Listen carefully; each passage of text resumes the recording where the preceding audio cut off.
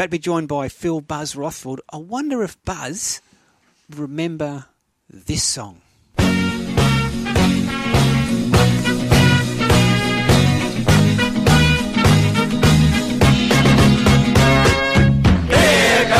Aussies and cricket is the game.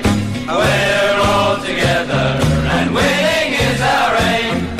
So we'll play on through the English rain and win the Ashes back again. Here on the pitch. That brings back childhood memories for me because I remember all the Australian team, the ad, they're all singing it together. The Chappell brothers were young, Dougie Walters, Dennis Lilly had hair. Magical stuff. 72. 72 Ashes series. Phil Buzz Rothfield, good morning. Please tell me you remember that, mate. Now that I've heard it, I just told Tanya on the switch. I couldn't quite recall. Now, I do. What a campaign that was. It was fantastic. Leaving. I didn't know you were that old, Raymond. You must have been 2 when that was played. No, I think I was 8 then. I was 8 years old. Oh, yeah, yeah. Right. And I remember it just stuck in my head, has done ever since. But anyway, I digress, Buzz. Hey, Buzz, few things. Just to interrupt, I've got a bit of a signing story to break here. I've just put it up on the Daily Telegraph website, NRL signing. Nathan Brown. Now, Tony Adams, the mole, mentioned this on his Twitter account last week, that there were talks going on, but Nathan Brown, the Parramatta Eels middle forward, has signed a contract with the Sydney Roosters for the remainder of the season. He passed a fitness examination yesterday afternoon. The deal was done this morning. Interesting one, can Parramatta afford to lose a player of his experience the way they're going at the moment? I doubt it. They also contributing at least half of the contract money to his new deal at the Roosters. Yeah, that's big breaking news, Buzz. Thanks for handing that over on the show. He's in a state of origin forward, Nathan Brady.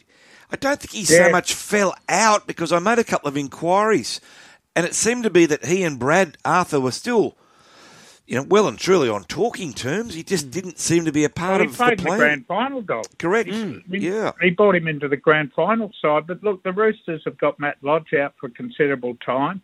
Look, Jared Waerea-Hargreaves is expected to come back against the Rabbitohs in the blockbuster next week, but obviously Crichton's out for an extended time. Yeah. Tupouniua's out for an extended time. And look, he's going to add a lot of middle strength to that club. And, an interesting signing, a cheapie just for the rest of the year. And, the Roosters keep on signing players. And just on signing players, Buzz, really interesting piece in your What's the Buzz column in the Sunday Telegraph today. Rugby Australia's multi-million-dollar pitch to sign NRL superstars like Cameron Murray and Joseph Suaalii has created a backlash amongst disgruntled Wallabies, Buzz. Yeah, look, I was speaking to a player agent who's got a lot of rugby players and NRL players, a guy called David Rawlings, late last week. I was actually talking to me about Paul Momirovski's future at the Roosters. But then he started talking about disgruntled players, Wallaby players. Overall, the media coverage, and it's been headline news for quite some time, it's particularly since Eddie Jones came back, that he wants Cameron Murray, he wants Joseph Suaalii, and he's prepared to throw millions of dollars in their direction. He looks after Tom Wright, who is the current Wallaby fullback, Brumbies fullback, very good player, had a short stint at Manly, but it didn't work out, and he's fielded interest from rugby league clubs who are aware of this situation. It's an interesting one because, look, Eddie Jones, no question, is the man to pull this team together for the World Cup, but it's going to make things more difficult if half his players are, are not happy that they're not getting well paid while all the money is being directed to these league guys. Buzz, for goodness sake, when is rugby union going to learn? When are they going to learn to start investing in their own pathways rather than this cheap fix of going to rugby league, which they've tried multiple times over the years, and every single player has gone back to rugby league again? It is just ridiculous. And for someone like Eddie to think he can come back and stir up rugby league by saying all these things about attracting league players, it's 1980s logic. It's unnecessary. It's hurtful to his own players, and league players don't want to play rugby. Pull your heads in rugby and start looking after your own. Yeah, they're very strong remarks. And look, I agree with you too. think they should be concentrating on their pathways. And this young Jorgensen who's come through, is it Max Jorgensen, Yes. the fullback for the Waratahs, is supposed to be an absolute superstar.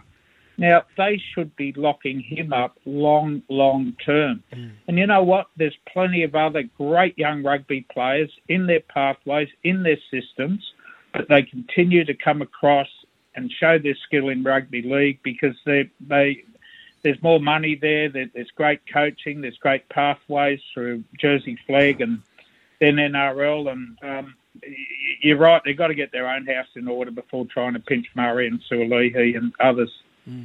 Hey, Buzz, we're only early days, obviously, in the 2023 Premiership, but the Broncos have got everybody talking, aren't they? They were terrific against Penrith in round one, winning 13-12 at the foot of the mountains, and they've come out on Friday night and, in pouring rain, played brilliant football to beat the Cowboys 28-16.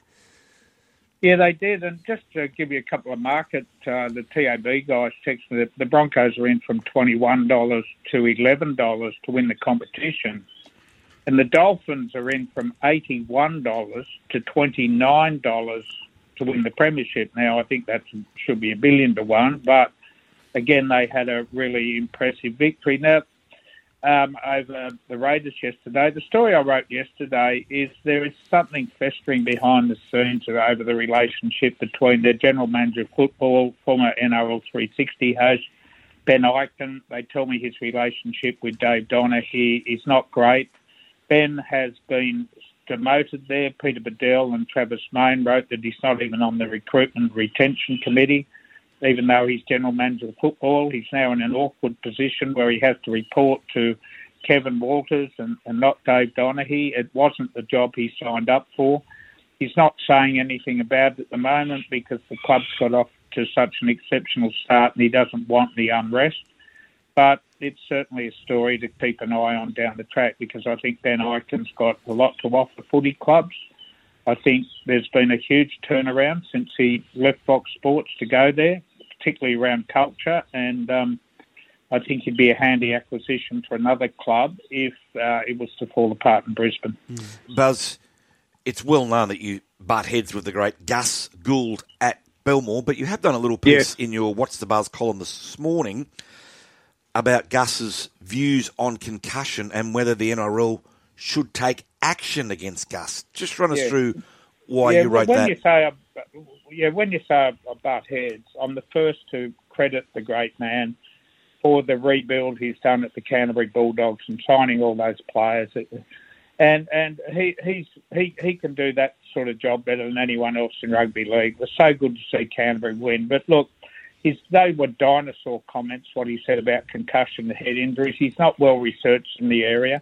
He's trying to take on, medical experts in this field who've been studying it for decades. And I think it was really, really irresponsible to attack the NRL in the manner in which he did. And I know of officials at other clubs who are asking questions. If they bring the game into disrepute, if they slam the NRL in the manner in which he did for attacking this issue as well as they have, that these other clubs would be fined. And I'm just waiting for someone at the NRL to show the balls, to pull him into line, even give him a warning and say, look, this is such an important issue in rugby league, Bulldog. And as Peter V'landys keeps saying, it's not about the litigation threat. It's about these rugby league players having life after football. And and a lot of your old mates, Bulldog, just like mine, are now in nursing homes. And they were really, and it comes from these head knocks. It's a horrible issue, but it's one the NRL have got to be applauded on it. Everyone should be supporting it. And yes, doctors, as I said in the show last week, are going to make mistakes and bring players off when they don't need to come off, but it's better than making a mistake and leaving them on the field. Yeah, another really important issue, Buzz, which isn't spoken about a lot.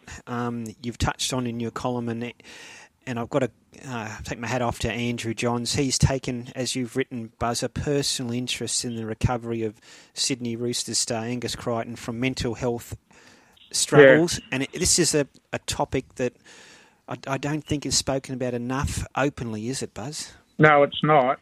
Look, Dog, I remember it would have been more than a decade ago that you actually sat down with Andrew Johns before he went on the Footy Show one night and revealed his own history of drugs and really sad stories of his mental health battles over a very long period of time. And Joey, to his credit, is doing a great job on television, doing a great job as assistant coach in the Knights, and can talk on this subject with better experience than anyone. So Joey didn't want to talk about his visits to see Angus Crichton at his mental health facility, but he told the story of his relationship with him and said in the column that you wouldn't meet a nicer bloke with a bigger heart. He's a really caring person, really good fella. They knock around together a bit in the eastern suburbs down at Bronte Beach, and he just wanted Angus to know, and that's why he's going to see him, that he's not on his own, and that while he's a high-profile case, an Australian, a New South Wales and a Roosters player, that there's people there with him,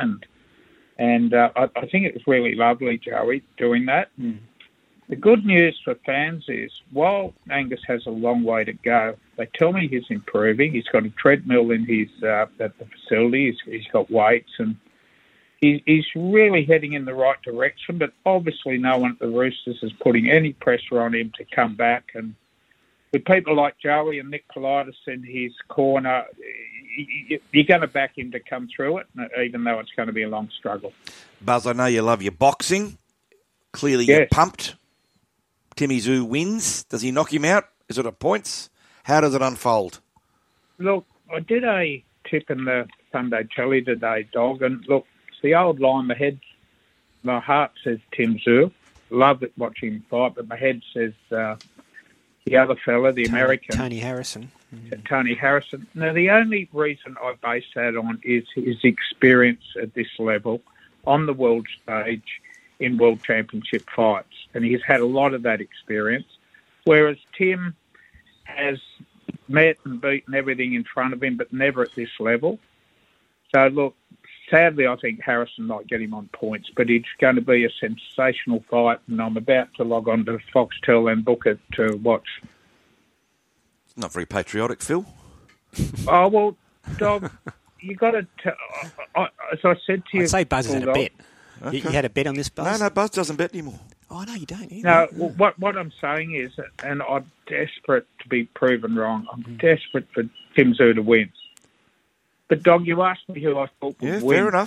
Fair enough. Okay, you didn't ask me who I wanted to win. You know when Australia plays, Phil revs me up. He taunts me and teases me because he knows you'll bite. He half that's why. cheers for the opposition, and he knows I'll bite. And Exactly. I jump straight on the hook without a worm on it.